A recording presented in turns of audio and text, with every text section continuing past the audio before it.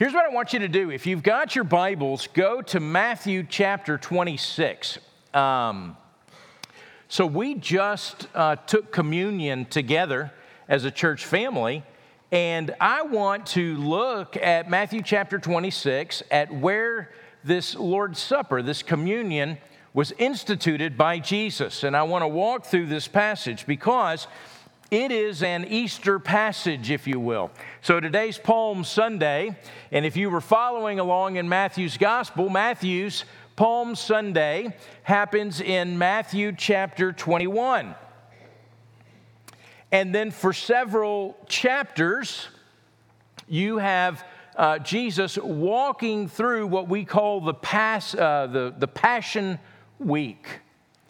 And this passage in Matthew chapter 26, it takes place on the Thursday night before the arrest and the crucifixion then the next day. And by the time you get to chapter 26, you know that Jesus is coming to the end of his life. In fact, Jesus knows that he's coming to the end of his life. Since Matthew chapter 9, when he made a pronouncement to a paralyzed man that your sins are forgiven, there has been a plot in place to get rid of Jesus. The surprise in Matthew's gospel is not that Jesus is going to die. In some ways, if you were just reading the gospel, you can guess that that's the end. At least you know the religious and the Roman powers of the day are going to try to kill him. Jesus, so we're clear about this, he's the hero.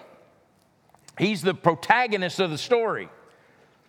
He's the man of unusual character. He's the man who teaches like nobody else. In fact, for the Jewish reader, somebody that would be familiar with the Old Testament, Matthew is portraying Jesus as the one that they have been waiting for all along. In fact, the end of Deuteronomy chapter 34 says that the Jewish world had been waiting for a prophet like Moses, and that prophet had not come yet. And Matthew's telling the story in a way to say, here he is. This is the prophet greater than Moses that we've been waiting for. And so Matthew sets the stage. It's been building. He enters Jerusalem on Palm Sunday, and the next few chapters recount the couple of days of Jesus, and he's coming and going in and out of Jerusalem. And he's coming and going in and out of the temple court. And he was at the height of his popularity when he rides in on Palm Sunday. But as the week goes, the encounters with the religious people, they escalate, and his popularity with the crowd wanes. He begins to speak in parables, and he gives teaching about the end times. And the parables were meant to expose the wrong ways that they were thinking about God. And the end times teaching, well, that was a warning that judgment was coming. And being religious, just being religious isn't going to save you. It won't protect you. And so there's this showdown coming. And the disciples know it. And at the end of chapter 26, Jesus tells them what's going to happen the next 2 days. And it's going to be Passover. And he's going to be delivered up and he's going to be crucified. Mary's going to anoint Jesus with oil, honors him with the extravagant gift. He's going to be sold out by Judas. He betrayed Jesus for 30 pieces of silver. And Matthew chapter 26 is this chapter. You could title it Beauty and Betrayal. That's what's going on. And so what's going to happen? How's Jesus going to get out of it? It's high drama. And we've got to come through Matthew chapter 26 to get to the cross. We have to understand what's going on here and understand that Jesus' death on the cross is so vitally important. In fact, if we get the cross wrong, we get everything wrong. If we don't understand why Jesus died on the cross, then we don't understand anything else of what he did. And Jesus wanted his disciples of all time, wants us to understand what he was doing when he was going to the cross. He wanted them to know what his death was about. Because Jesus' death on the cross changes everything. And I want you to see that there are three movements. We're going to start in Matthew chapter 26, verse 17. And we're going to go to verse 29. And it is the Passover with the disciples. And in the midst of that Passover, Jesus is going to flip the script on them and institute what we know as the Lord's Supper, what we are still tasting in our mouth this morning with the bread and the juice. And so the movements go like this, that the cross, it fulfills the Passover. The second bit of this is that the cross is going to come through betrayal. That's how it's going to come about. And thirdly, that the cross brings a new covenant. Well, look at Matthew chapter 26, and beginning in verse 17, this is how Matthew tells the story. He says, "Now on the first day of unleavened bread, the disciples came to Jesus. 'Where will you have us prepare for you to eat the Passover?' And he said, 'Go into the city to a certain man and say to him, the teacher says, my time is at hand. I will keep the Passover at your house with my disciples.' And the disciples did as Jesus had directed, and they prepared the Passover." So the first bit of this tells us where we are in the Jewish calendar when all of this takes place. It's the first day of unleavened bread. It's the beginning of the Passover feast and the celebration. And one of the things that you longed for, if you were a Jew, is to celebrate Passover in the city of Jerusalem. And to this day, when Jews in foreign lands observe the Passover, they say to each other, "This year here, next year in Jerusalem." It's a remembrance. This is where we are now, but next year we're going to be in Jerusalem. And the idea is now we're slaves. We're not where we want to be. Next year we'll be free men. And each of these three verses, verse 17 and verse 18 and verse 19, they all have the same word in them. It's Passover. And so one of the questions is, well, what was Jesus' death about? Well, it was about Passover. And the verses announce that the time is at hand. Jesus knows what's coming. First day of unleavened bread, it marks the commemoration that we find in Exodus chapter 12. And it may be that the disciples, they're asking about preparations for the Passover because they know it's about to happen. And although they're unsure exactly what's going to happen, they ask Jesus. So we know something's about to happen, but are we going to be eating the Passover meal? And Jesus says, yes. We are. In fact, Jesus specifically directs the events. The other Gospels tell us that he'd already seen to the arrangements, and now he sends the disciples to prepare the meal. And the Passover meal was the meal every Jew took part in. It was like their Christmas. They were coming home for Christmas.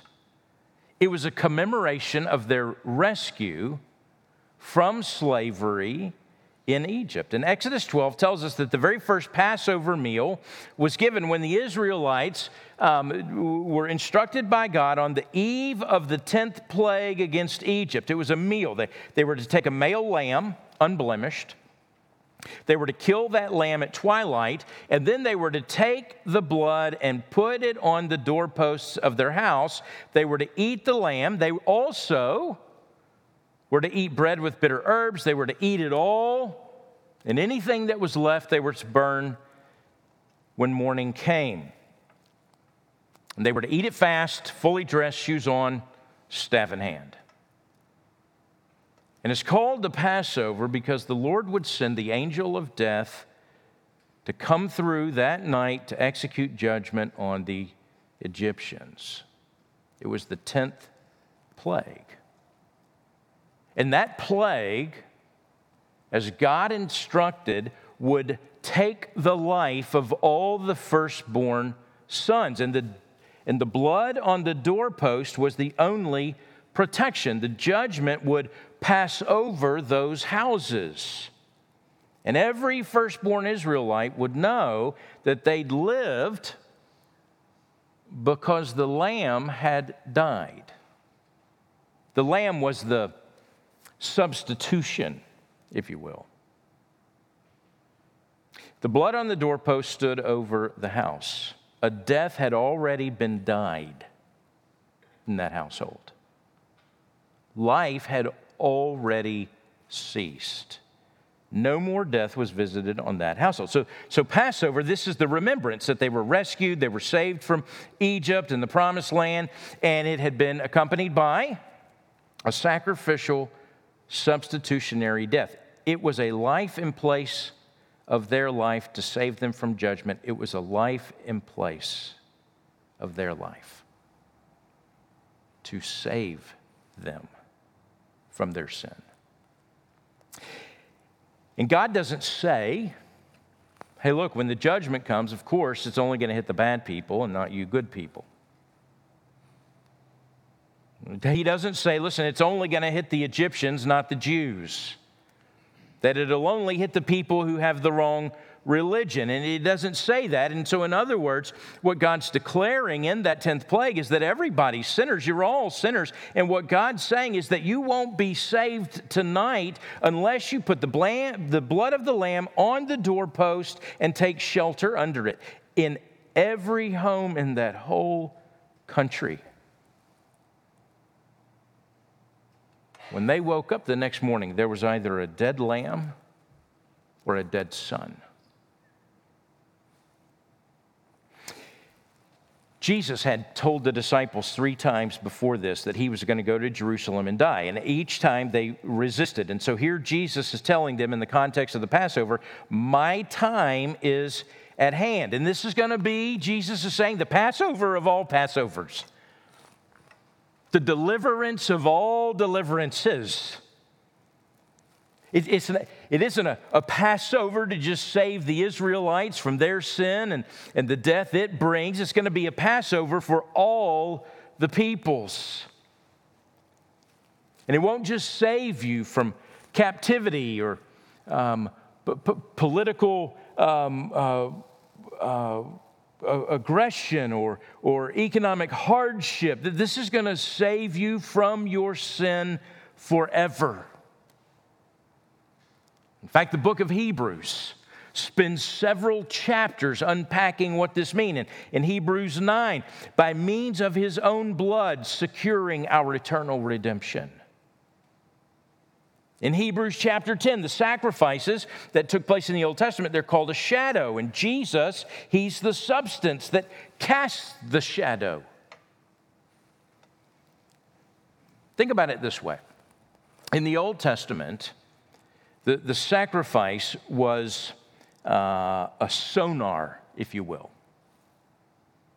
And sonar, what it does is it creates the pulse of sound, called a ping, and then it listens for the reflections of an echo. It goes out and it pings off of something and it listens back for the echo. In the Old Testament, the sacrifices were the sound that were pinged out. It allowed them to hear the echo of what was ahead. Jesus' sacrifice on the cross was what created the echo that gave the sacrifices of the Old Testament meaning. You see, what God knew all along is that Jesus is the true Passover lamb.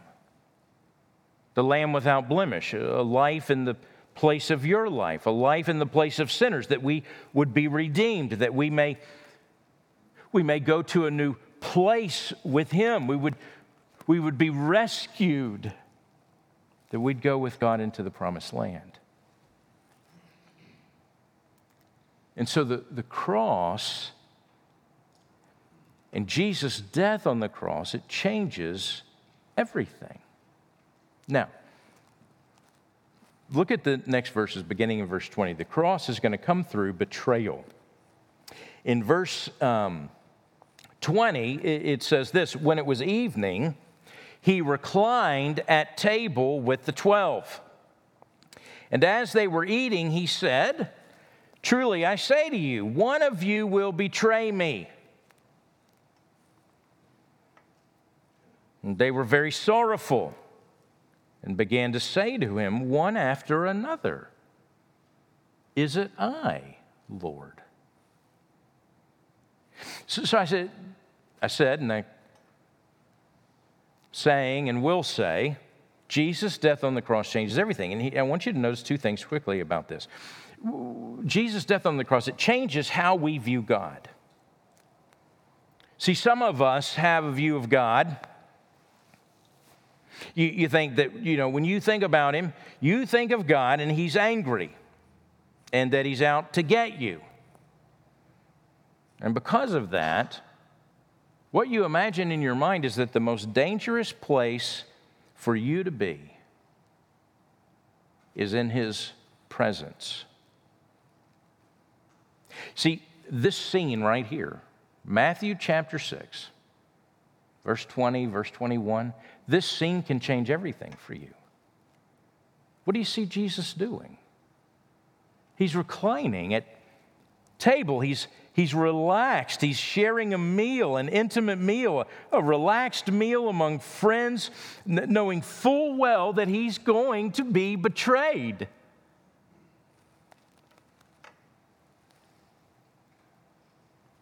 See, what we're looking at is the love of Jesus. And Jesus' death on the cross makes the way for God to invite us into his fellowship, to be able to dine with him. Now, changes our view of how we see God. It also, I want you to clearly notice, it changes the way that we see ourselves.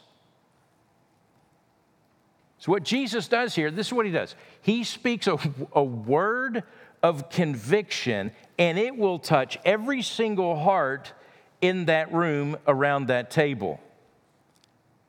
Notice the response of the disciples when Jesus says, "One of you will betray me." The response was not, "Oh, Judas," right? We knew that all along. We knew it all along. Yeah. But that's not what they said. No. When Jesus said that, you know what? Every single one of them found themselves worried that it would be them. It caused them to look into themselves, and it reminds them of their desperate need to be saved. It highlights for us deep down that our hearts are broken and sinful and capable of anything.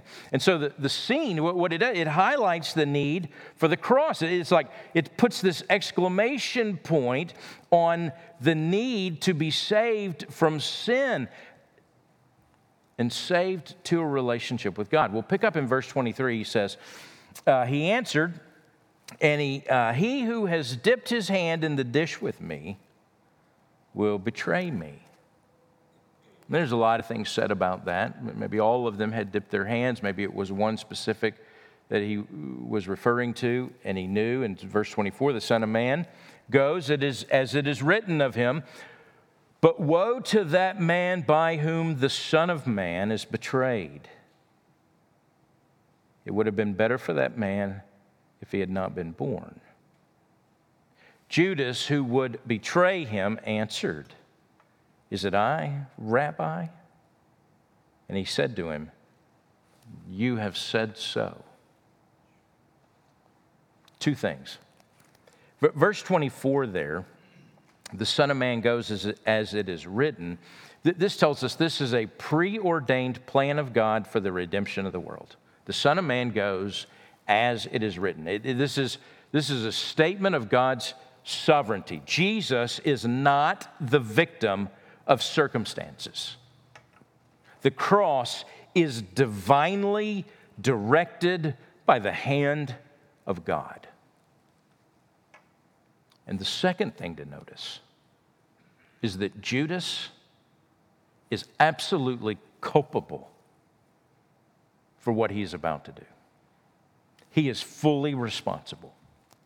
His sin, his treachery, it does not thwart the will of God. It's folded into the will of God. And Judas is going to stand guilty. We see here that Judas was in the group, but he never was one of them. So he hung around. He enjoyed the fellowship. He even had a place of honor as the treasurer. But he was never really with Jesus. For Judas, evidently, it was an enterprise to be a part of, a group to associate with.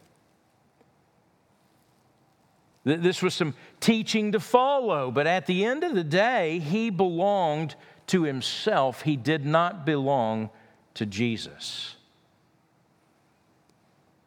The other disciples, if you notice, they addressed Jesus as Lord. Here, Judas addresses him as rabbi or teacher. For Judas, Jesus was a man to get something from, status or wealth or significance or a place to belong, but that was it. He didn't want Jesus. Let me just say as an aside, it's a sobering scene, this Passover dinner. See, one of the things that it makes us sober to is this. You can attend church, you can be in a life group, go to a Bible study, you have an accountability group. You can go through all the motions and not belong to Jesus. Judas is the warning that you can be here this morning going through the motions. And yet the reality is you don't belong to Jesus. You belong to yourself. Maybe you'd say you belong to a church. And yet you don't belong to Jesus. You don't know Jesus for who he is. So I just say, what rises up in your heart when you hear this? Is it the response of the 11, sorrow and searching and, is it me? And I would say those are fine responses. That's evidence of the Holy Spirit, man. Sorrow and repentance, those are good things, despite what our culture would try to tell you today.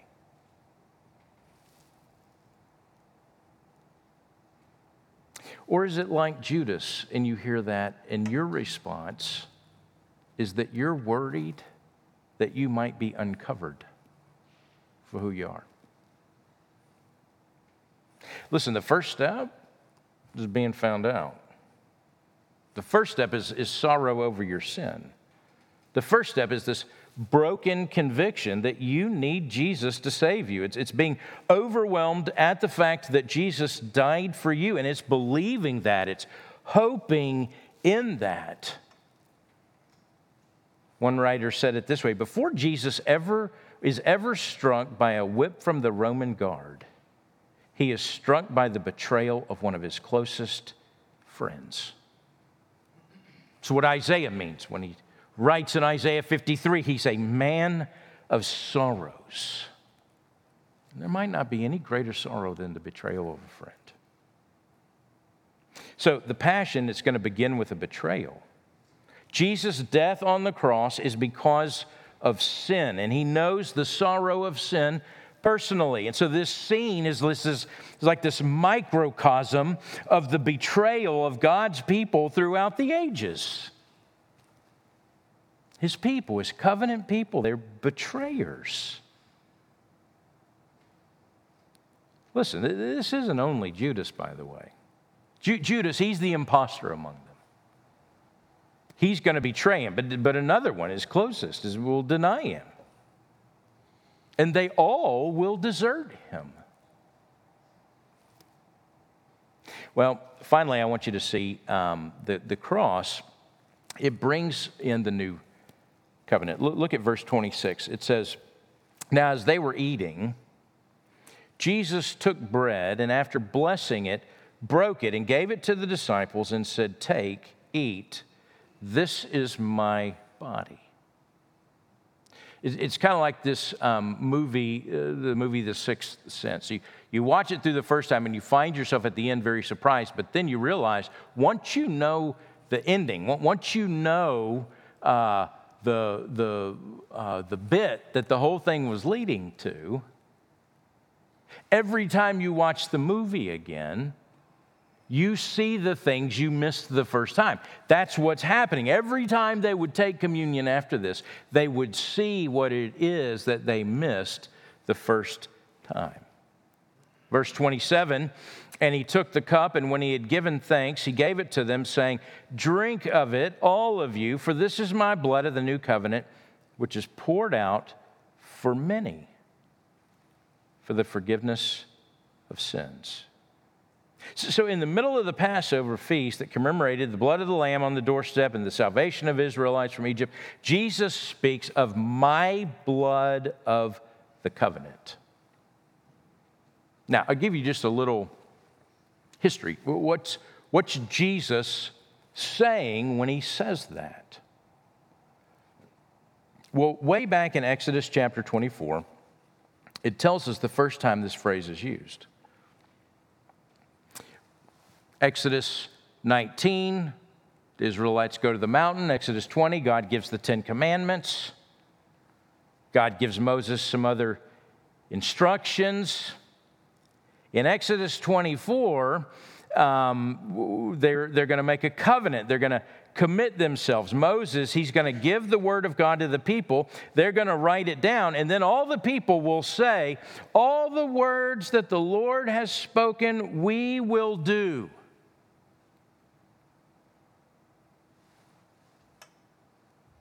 Moses, you have spoken from God on high, and everything that God says that came to you, we're going to do every single one of those things. So what Moses does is he makes a sacrifice, and he takes the blood of the sacrifice and he sprinkles it on the book of the covenant that he had just been reading from. And he reads the book, and then he sprinkles the people with the blood, a blood covenant. And so when the Bible uses covenant, it means something that God establishes in order to place people in a particular relationship with him. He does this, and God's saying, okay, this is now the relationship that we have. And the sacrifice and the sprinkling of the blood was what sealed that relationship. Now, how long did it take for Israel to break the covenant that they had just made? Here's the answer. 40 days. Actually, not even that long. And it wasn't just like a little slip. I mean, it wasn't like pledging and vowing to keep the word of God, and then within weeks,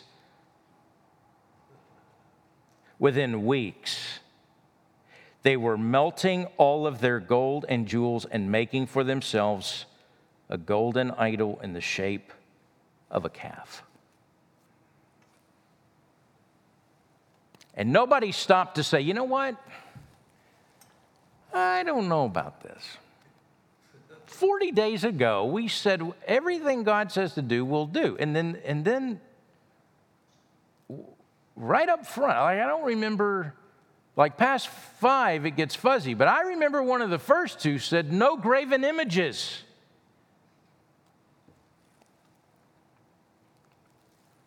See, what happened is it revealed to them who they are. They desperately needed to be saved. All of this reveals to us who we are. See, when presented with a covenant of fellowship with God, of relationship with the God of the universe, what happens is we nod and then worship a cow. And that's why Jesus had to die on the cross. This is why he came to shed his blood.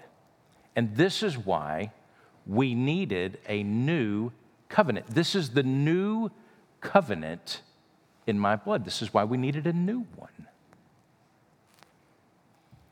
In Jeremiah chapter 31, in Ezekiel chapter 36, those prophets are looking forward to the new covenant that's going to come as God declares that, hey, listen, I made a covenant with their fathers, but a day's coming when I'm going to make a new covenant. And I won't just put my law in a book that they can read. I'm going to put my law within them. I'm going to write it on their hearts. I will be their God. They shall be my people. In Ezekiel 36, I'm going to sprinkle them clean from all their uncleanness.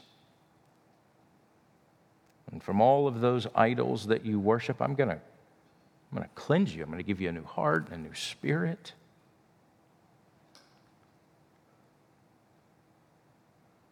And I'll deliver you.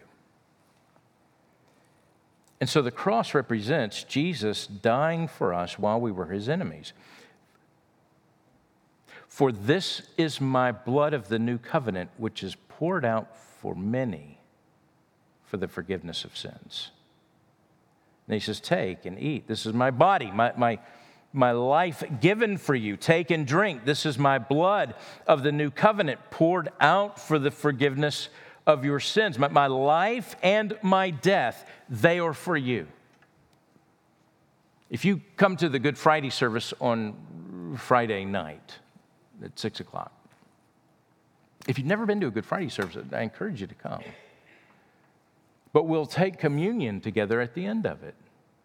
And we do it kind of in a special way or a different way on Good Friday evening, and we do it by intinction, where we'll actually get up out of our seats and we'll have a couple of elders here, and they'll be holding, one will be holding a basket of bread, and another will be holding a cup of the juice, and you'll take the bread and you'll dip the end of it in the juice, and then you'll put it in your mouth. But as you take the bread, the elder will say, the body of Christ given for you.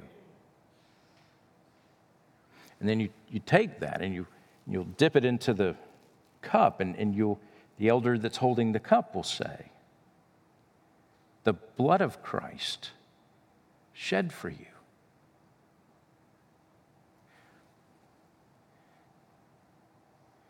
Then you eat it.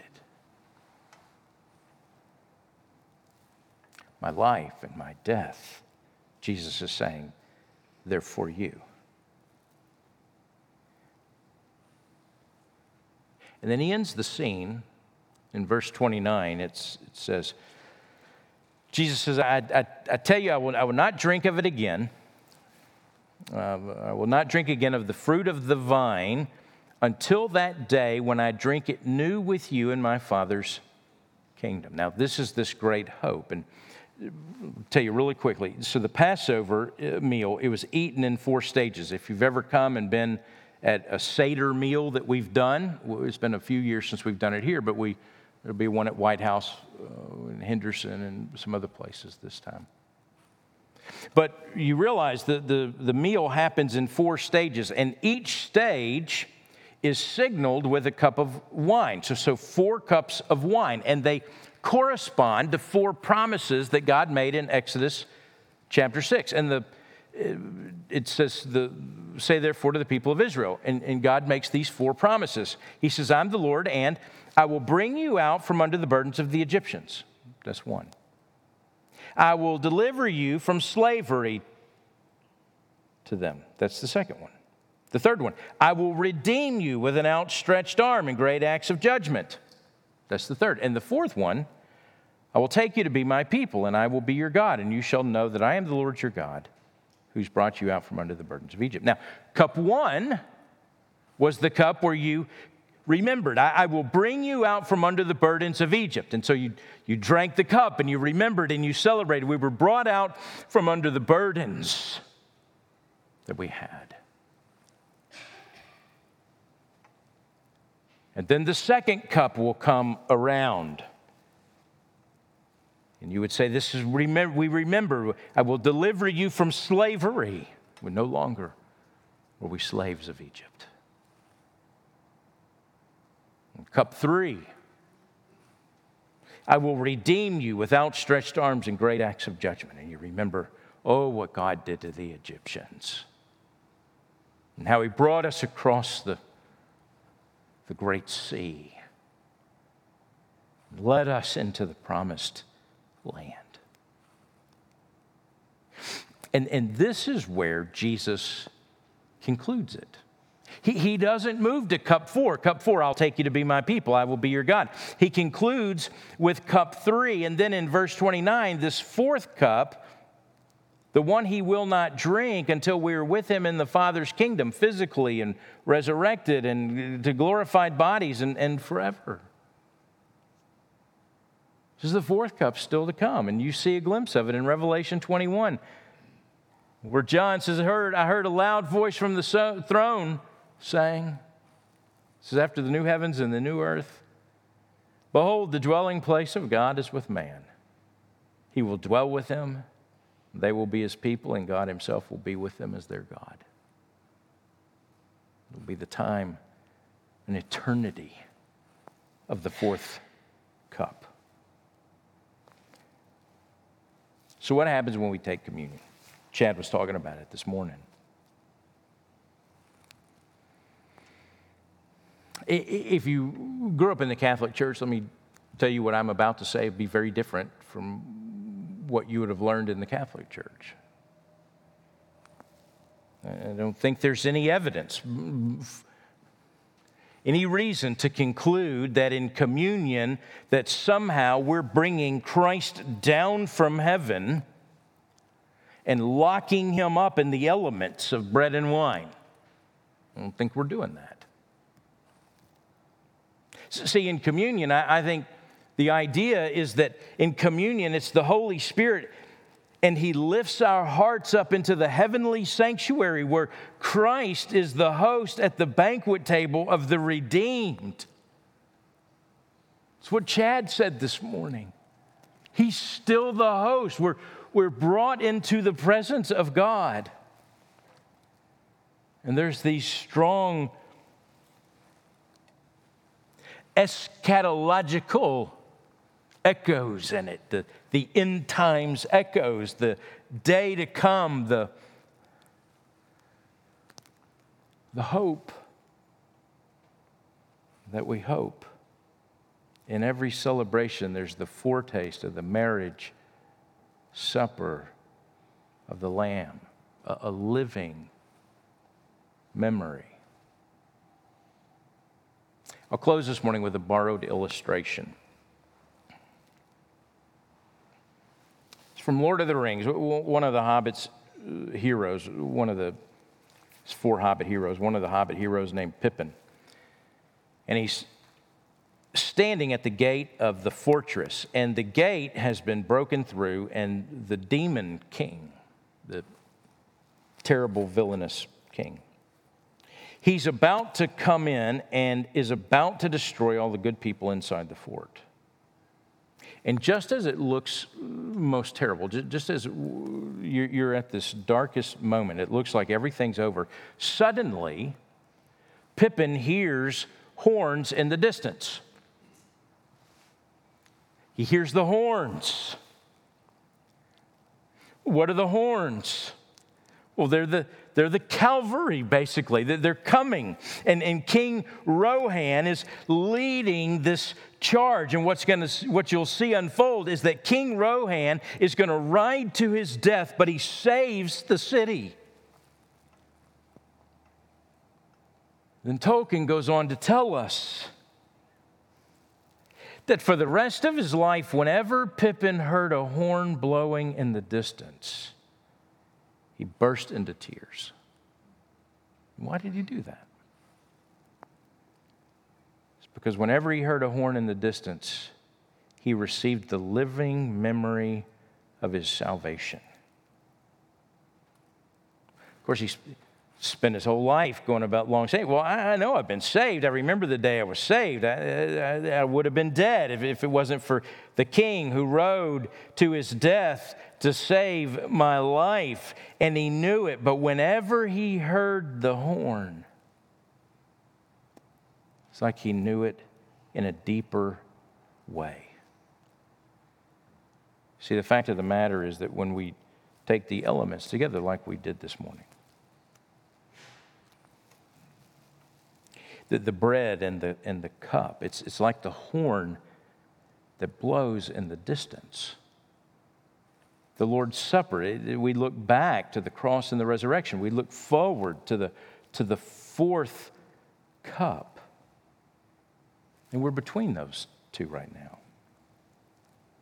And Jesus comes and will say, like what was read in 1 Corinthians this morning, it's this living memory. It's the reality of your salvation. And whenever you eat and drink it, do so in remembrance of me until I return. It's the meaning of the Lord's Supper. And we can't get to the cross. We'll look at that Friday night, but we can't get there until we see Jesus have this moment with the disciples and teaching them in this very physical way that the cross changes everything. And so my question this morning to you, at the beginning of this Easter season, has it changed everything for you? Have you tasted and seen the goodness of God and the agony of the cross for the payment of your sin and for the deliverance of your salvation? If you haven't, you can do that this morning. It's simple. You turn to God and say, you know what, I believe. I believe that. You may be having the experience, I don't know why I believe that this morning. And I can tell you why you believe that this morning if you're coming to that belief, and that's the Holy Spirit of God. This isn't a science PowerPoint that I'm asking you to believe. I'm asking you by faith to believe. I'm inviting you by faith to believe. If you would you bow your head? Father, I pray that you would do what only you can do this morning. Open our eyes.